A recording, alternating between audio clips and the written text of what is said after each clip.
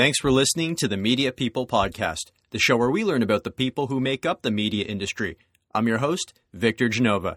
For more episodes, go to soundcloud.com/Media People Podcast or subscribe on iTunes by searching Media People Podcast. Views expressed by participants are personal. Have you ever wanted to work abroad? Pack a suitcase and dive into a new job in a new location? Well, today's guest, Joni Joyner, has done just that. Not once, but multiple times. Originally from Scotland, Joni ventured south to London where she started her career as a marketing assistant for Boosey & Hawkes, one of the largest publishers of classical music in the world. From there, she moved into the ad operations and ad tech world, holding roles in London, Kansas City, and Australia, at companies like AdKnowledge, AOL, British Sky Broadcasting, Adconian, and Singtel, to name a few. She's landed in Canada, where she currently serves as Managing Director of AdGear's Toronto office. Joni, thanks for your time today. I appreciate it. Well, thank you, Victor. I sense a bit of an accent there. Am I correct with that? Yes, you are. I am originally from Scotland, a town called Perth. What part of Scotland is Perth in? Because I know a lot of people would be familiar with Edinburgh or Glasgow, which is more in the south, but where's Perth in relation to that? Perth is about 40 miles northeast, so east of Edinburgh. So like on the North Sea? Yeah. Just right on the coast there? Exactly. And what was life like growing up in Perth?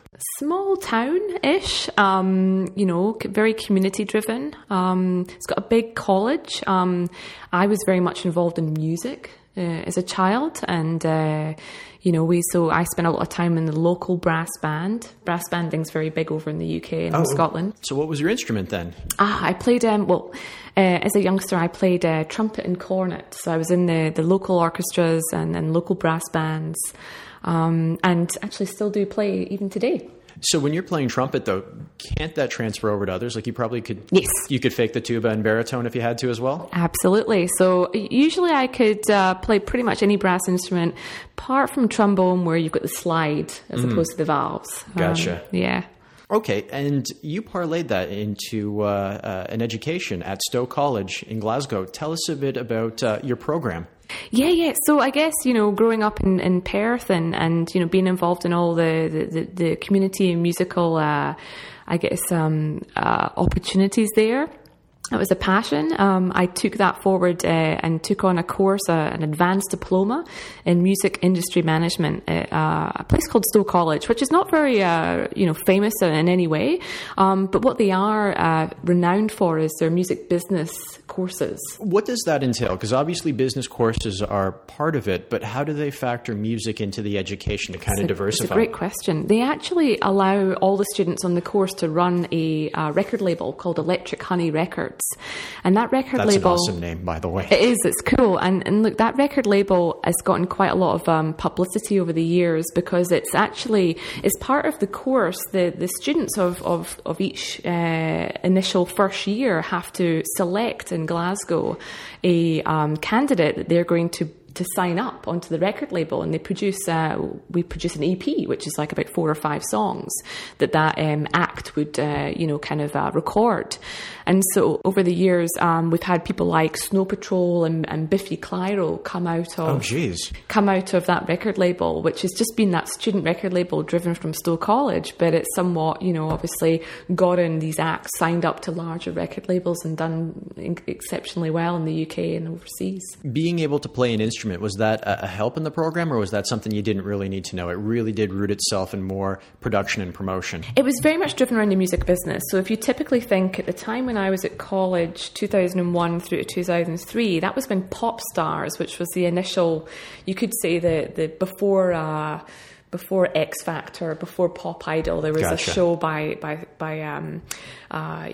various music industry people that did this Pop Stars show. And so music business was making a bit of a thing where it was becoming quite a sought after industry to get into. Now, myself being a musician, what do you do when you're faced with selecting a career? You go, well, I could be a musician, but what's the likelihood of becoming a famous trumpet player in the BBC Symphony when you've got 3 positions as a trumpet player, or set up to have a life as a teacher? And I chose to actually get into the business side and learn about business and how I could potentially get involved in either product marketing or product management or any form of music-related business function. you were there also at an interesting time, because you said 2001 to 2003, right? Mm-hmm. This was a time when the iPod was coming out. There was more of a premium on MP3s, right. And it seemed to be, we could kind of say that CDs realized that they were sort of meeting their maker, per se. Did that factor into the education at all, or were you still on the edge of that where people bought CDs and things like that? Look, the music industry had a hard time letting go of the traditional elements, right? You know, buying print music, buying CDs, but it was a big part, and, various elements of the course were factored in and around digital, which kind of leads me on to, some of the interests that I had around digital and then digital marketing, and kind of the natural evolution that I took in the future years, stepping away from music and into that function. And then after graduation, where did you land? So after graduation, just before I graduated in 2003, I worked for a very small record label in Edinburgh called The Music Kitchen. And it was run by actually one of my college lecturers, a guy called Gordon, and he was renowned for writing various different songs for the likes of Shakin' Stevens and Elton John, and had made some money on that. The other guy that ran the company was one of the Bay City Rollers, believe it or not, guitarists, Stuart Wood, or otherwise known as Woody. And I worked as their assistant for about 9 months before I went down to London, purely for work experience. I worked for very little money. It didn't matter. It was all about experience. And in that time, I did everything from making them cups of tea to getting on the phone to radio stations. And a lot of the functions of my role was just being a kind of marketing assistant a little bit, helping them prepare all of the various paperwork to produce a CD. But it was fantastic, liaising with these two kind of industry veterans in Scotland, and hearing about their experiences. And that's what kind of got me planning my plans to get down to London, which was in kind of mid-2003. So what happened when you went south and landed in London? Yeah, so I took up a job at a very famous, renowned classical music publishing company called Boosey and Hawkes. Anybody that's ever played a brass instrument or a woodwind instrument will be very familiar with this company. They used to manufacture woodwind and brass instruments, and the most renowned for obviously their publishing of various classical works and educational music books. And I started off as a marketing assistant right at the bottom. It was a varied job because it was obviously very offline driven, but with as you said, that kind of time in 2003 where digital was becoming more and more prevalent, one of the things that I found myself gravitating towards was, kind of the website and the marketing aspects of how we promote ourselves and what we were doing digitally. How did that work? Because I played piano for a while growing up, and I'm familiar with Boosey Hawkes, but it was more or less usually the music I had to buy was dictated by the music teacher. So were you doing a lot of marketing to music teachers then, and not necessarily musicians? That's exactly right. I mean, you have your kind of consumer end, which is, through your various retailers. And a lot of the time, like Boosey and Hawkes had their 295 Regent Street office and their shop, their very famous shop downstairs. But most of the time we're liaising with music teachers, with schools, but with also various music stores across the country, and not just the UK, I mean internationally. So really kind of the retailers themselves, and then online, and kind of getting out there with producing kind of the retail experience online, and then also further down the line the digital experience. And people are now buying music to download onto their tablet, and many musicians sit there looking at their music stand with their tablet on their music stand, and not a sheet of paper. I've got an idea. We should invent an app where no, this is a good one, where it downloads the music, but it's also listening to you play, and it knows when you hit the certain note to turn the page automatically. That sounds fantastic. There we go. We're going to put that out, and then we're going to retire early. But after Boosey Hawkes, you pivoted a little bit with your career. I did. Where yes. did you end up after that? Well, look, I had 2 years at Boosey and Hawkes, and it's kind of that first proper job, and you're getting your career sorted, and you're figuring out what you're going to do, and what does the future hold. And as I said, as part of taking on that role as a marketing assistant, getting more and more into digital was becoming a passion. And what happened was purely through incidents of, starting to look around after 2 years, seeing what's out there, what other jobs I could potentially do in the music industry. The challenge you have in the music industry is finding opportunity to grow. And I think I've always been very, very keen to grow and evolve and keep climbing the ladder and keep, learning and acquiring new skills. And what I noticed is that, the music industry lagged there. A lot of people would sit tight in jobs for long time because the jobs are not really out there and fruitful. But on digital, that was where there was just this hustle and bustle and kind of opportunities emerging from all sorts of places. And when I started to look into different digital opportunities, initially I started looking at radio stations and the fact that radio and you've got like radio advertising, but then you've got the whole digital piece. And so what happened is I purely applied for a job at British Sky Broadcasting, like TV stations, for different roles. And one of the roles that came up was ad operations and trafficking. And I at the time, I remember the recruitment agency saying to me, oh, they're, traffickers, ad ops people, they're like gold dust. It'd be a great sidestep for you to take, from marketing and what you've been doing in music. And I said, I've never heard of it. What did they do? Oh, well, they place ads on websites. And I thought, well, it sounds interesting. You're getting involved in websites and more understanding, digital web development. So that was it, really. It was a case of, interviewing and getting my first role in ad ops. And that's how it started, really. What was the attitude like there at a big broadcaster towards digital? And I asked that because I've had a role too where I worked in digital at a broadcaster, and you had some people that looked at you like, this internet's not going to catch on. You'll always stay in the corner, and now it's kind of reversed. Was it like that at Sky as well? You know what? So Sky was 2005 for me. A little bit. We were the digital team was somewhat a little team of, I think maybe at most 15 people, which included sales, and there was 2 ad ops, and I was the assistant and there was the manager there. So it's a very small, it was like the nice to have team. It was the add-on. It was the team that were, making great money, but it was like the over the top, because obviously the real deal was TV ads and TV content.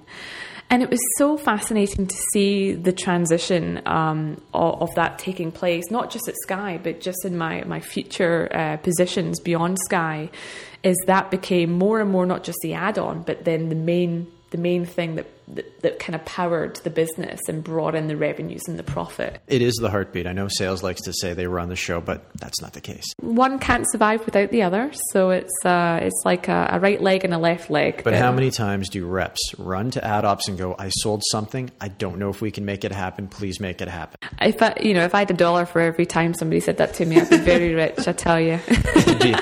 be a nice way to structure a bonusing for ad ops. That's for sure.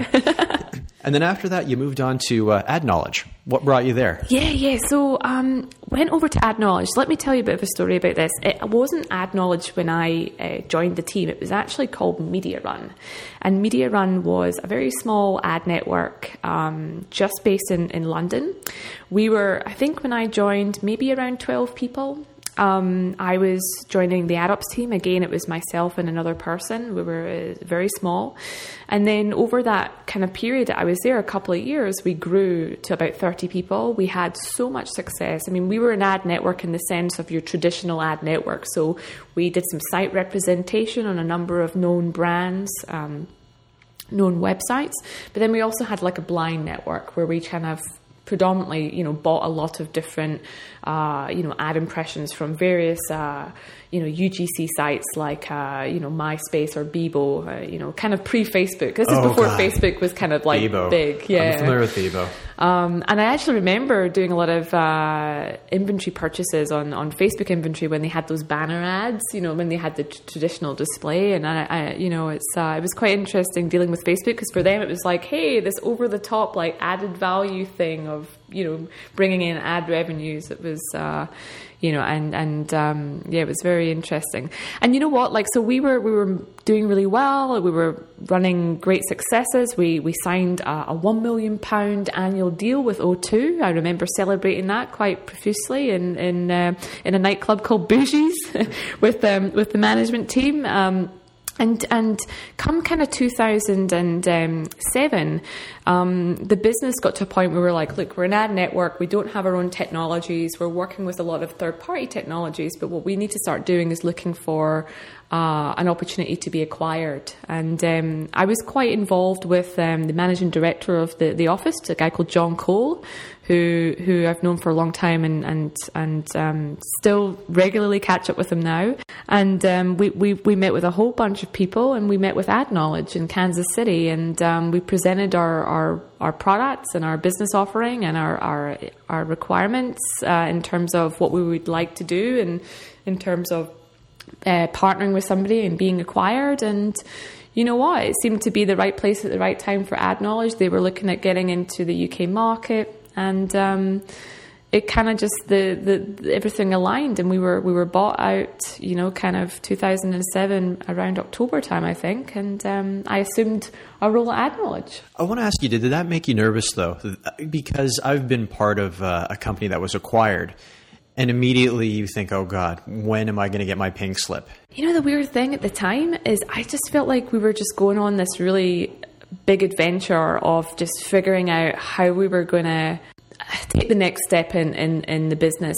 When I look back, I think, wow, you know, we sat in all these meetings and we pitched the business, and, you know, that's a big thing. But I think I saw the opportunity that AdKnowledge could bring to the table, and I was really excited. And you're right, there was people in the business that weren't as close to what we were doing back home in London that were a bit apprehensive when the news was announced, and that's just normal. But for me personally, I just saw immense opportunity, and I was really impressed with what we saw with AdKnowledge and what they had built so far. I mean, they had a very strong, and still do today, a very strong engineering and technology platform. You're right about that, about opportunity. I mean, you said you were 24 at the time. To be 24 and in the US shopping your company around, not many people can say they've done that, even in their 30s or 40s for that matter.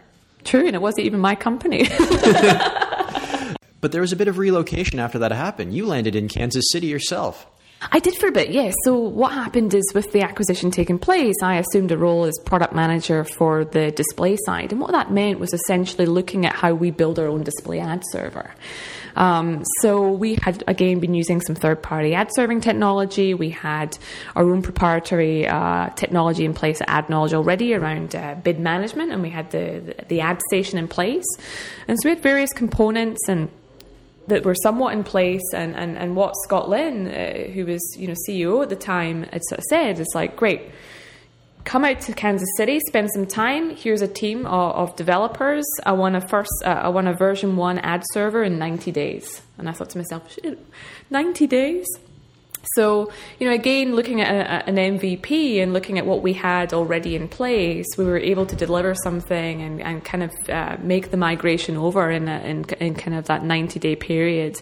And that what that meant was me spending quite a bit of time in Kansas City for several months working directly with the engineers to build that out. Tell us about, though, your time. Like, when you were in Kansas City, was it a bit of a culture shock to you, apart from them driving on the other side of the road? Did you have to change your management style, anything like that, the way you approached or dealt with people? Because sometimes, I mean, a lot of the British or Scottish humor doesn't travel very well on this side of the Atlantic. That's so true. You know, that's such a really good point. Yes, the answer is absolutely. I mean, you know, there was things that I was learning as I was kind of, you know, I'd spent a bit of time being a kind of manager to a couple of people previously with the Media Run business, but nothing to the extent of what I was doing now. And this was kind of, I would say, my first proper product management role. And so, you know, dealing with engineers as well is very different from dealing with ad ops people or you know, other functions. And so, you know, it was very much a case of, you know, figuring things out, and sometimes, you know, you were coming across, you know, in a way in which, you know, doesn't necessarily go down that well. It might go down like a lead balloon. And that did happen on occasions, because particularly as I assumed this role, I was involved in the management meetings. And so I was kind of learning at a fairly young age, you know, how to conduct yourself and what's the right information to be sharing in a management meeting as opposed to what you wouldn't share at that sort of level. So for me, it was very much a drop in the ocean and a sink or swim. But personally, when you're looking for that sort of development, and that's always what I've sought out, it's invigorating and really exciting to be a part of. You get it wrong sometimes, but that's only how you learn. Great philosophy. I've gotten stuff wrong a lot, so I'd like to say I've learned my share over the time. But then you landed at AOL. Tell us about your time there. Yeah. So I guess I headed off into AOL and kind of partly because my role at AdKnowledge became more and more a need to be permanently based in the Midwest of America, and I kind of decided that wasn't the right thing for me to do at that time in my life, to move out to Kansas City and to assume that role. And so we parted on great terms, and here I end up moving into 2008 at AOL, and that was during the Platform A days. I don't know if you remember, if Platform A was big in North America, but it was a big thing in Europe that was launched. Essentially what it was AOL buying up all of those various ad tech players, whether it's Quigo or Takoda or Lightning Cast, or ad tech, and starting to build, I guess, somewhat what they have today, which is a full stack technology platform. So really shifting away from being that ISP or that kind of portal and into more the tech side. So it was the very beginning of it all. To me, it was a massive opportunity. It was a role that was a European role. So I took a European product management role, and I was responsible initially for all of the ad targeting products, which was mainly behavioural targeting, because that was the big thing. So it was rolling out a behavioural targeting offering across UK, France and Germany. It was looking at demographic targeting and rolling that out across the different territories. It was looking at other types of targeting opportunities. It could be predictive targeting and retargeting, all of that sort of stuff. And it was very new. This was an educational role as well, because you're out there in agency meetings doing the education piece. You're also having to spend a lot of time educating sales. At the same time, you're figuring out yourself what's the best approach to setting this up. And we used a great partner at the time called Wonderloop, who have now been acquired by Audience Science. They were a German-based ad tech firm, fantastic guys. And we were figuring out what, segment building and data collection and, basically firming out what our product is. I mean, the most exciting thing at the time was the fact that we were commanding 50, 60 pound CPMs, which is insane. Really. That is insane. So when you landed at AOL, you mentioned it was a European product. I assume you went back to Europe as well? After obviously the stint at AdKnowledge, I was firmly back in the land of the UK, and was based out of their London office. After spending a bit of time in this European role and doing not just the targeting side, but I also got involved in other aspects such as video and rolling out a kind of pay-per-click self-service platform, somewhat contending with and attacking the Google AdSense play. I went out, on a redundancy early 2010, with many others as they obviously prepared to look at closing down some of the European offices and scaling right back. And that was kind of with Tim Armstrong coming in 6 months previous, who again, fantastic leader and was doing all of the right things. How did you end up in Australia though? I know. You've worked in 3 different continents now, we can say? Yes, it is. Yes, this is the 3rd continent I'm now in. So I guess, on a personal level, we talk so much about, the professional side and the jobs and the stories behind it. But, obviously you've got what you want to do personally. And I think I was always trying to find the right time to spend a bit of time taking a sabbatical. 8 years in London, I'll be honest with you, I was kind of exhausted, and I wanted to go off and do a bit of travelling. And purely Australia, that was the reason for going to Australia, as many of us Brits do. A lot of Canadians do that as well. We pack a bag and we get our working holiday visa if you're under the age of 31, and I was at the time, and we head off, and I landed in Sydney with my partner and now husband, and we took some time out. We had, we didn't work initially. We figured out what we were going to do, and from there on in, it became more of, okay, well maybe I'll take on a role, and I took on a role working at Optus, Singtel, which is a large telco company, and you just, you end up just, life goes on, and you don't realise how long you've been in a place. And 4 years went when I was in Australia before you realise, I've been here 4 years. If you were to speak to anyone else that really wasn't sure what to do next, or if they had been burnt out in their job, would you tell them to just pack a suitcase and get out of the continent? I'm serious. I think that's what some people need to do, is just get out and see what else is going on in the world. I think so. Look, it was the right thing for me to do. And, obviously when you're in a position financially where, if you've been lucky enough to have the funds to do it and take the time off, do it. And I think for me, it was a calling for me most of 2010, where just things weren't quite feeling for me, I just needed to have that break and push the reset button and go, okay, what's the next chapter? What's the next position going to look like? Is it product? Is it ad ops? Is it something different? And that was the reason for taking the role at Singtel, because it was something different. It was a telco. It was a telco doing digital, but it wasn't now doing digital in the sense that I'd been used to, which is display and all these other things around targeting and video and ad serving. This was now launching a product for Optus, attacking Google and attacking their main competitor, which is Yellow Pages or Census, from a digital perspective, and rolling out a search marketing and search engine optimization product for SMBs. So not only have I put myself in a position where I'm in a different continent, I sought out a role that was in a different industry and kind of use my transferable skills and use my digital skills to do something a little different. And that was a role that was kind of a contract role for about, I think, maybe 9 months. And it was launching, and it was launching their first digital advertising products into the Australian market. So it was pretty exciting. So how did you find your way then to AdGear? Not just AdGear, but AdGear in Toronto, of all places. That's a great question. You're pretty good at finding jobs outside of various countries. So I'm sure a lot of people listening to this, because I know there are a lot of people in the industry who, especially on the agency side, if they're at a global agency, they can do a transfer and go to a sister agency in, say, London or Sydney or wherever, or New York. But you just keep finding jobs. You're like, I don't need a transfer. I'm just going to go for it. Yeah, well, my philosophy is if you want something bad enough, you'll get it. I'm very much a believer in the law of attraction. I'm not sure how familiar you are with that, Victor, but I very much feel that you can seek out what you need if you want it bad enough. It's a good philosophy.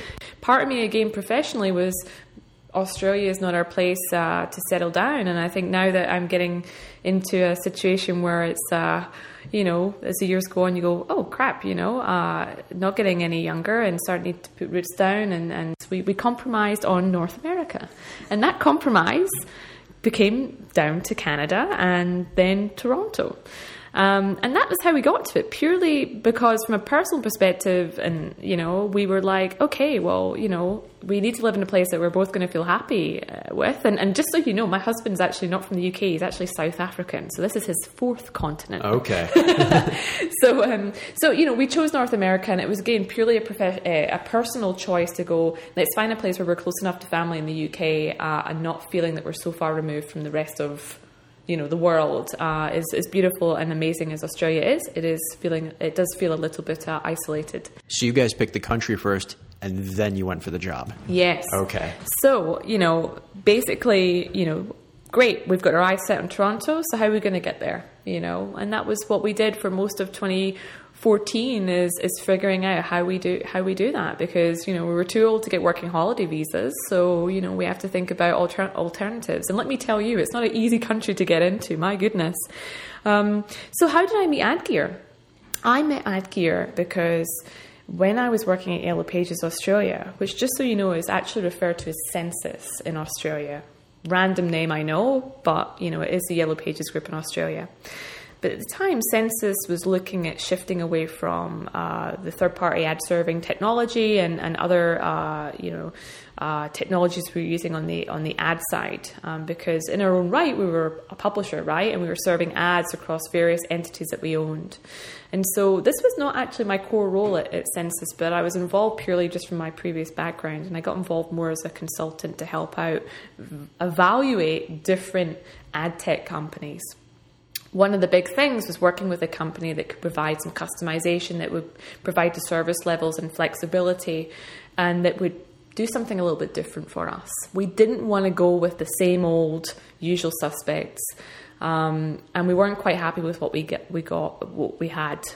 So, purely by working with a company in Montreal already called Acquisio, and they're a bid management platform, they had suggested AdGear, and I said, I've never heard of this company. Who are they? Can you give me an intro? Of course. So I get an introduction to Boško Milikic, who's our CTO, and we have a call, and I was very impressed with what I saw and what I heard, and the conversations were very encouraging. Long story short, we ended up staying with what we got because we had some structural changes at Yellow Pages, the usual thing, company structure changes, everything goes on hold. But nonetheless, I'd made a really good connection with Boško, and Boško came out to Australia on more different work and personal reasons to visit, and we caught up and had a coffee, and so yeah, several months later, after connecting with AdGear, I purely sent them a note saying, hey, I'm coming to Toronto. I want to meet up with various people. I know you guys are based in Montreal, but do you know anybody in Toronto that may be looking for people like myself? Or do you know anybody you could maybe help with an intro with? Bosch was like, sure, we're looking for somebody in Toronto. And I said, what? Right call at the right time.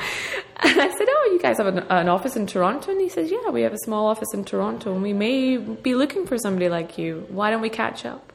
And that was it, really. I mean, I was here for a week. November 2014, I met some great people. I was, really encouraged. And that was the thing. For me, it was like, you're not going to get anywhere if you're going to sit in Australia applying for jobs.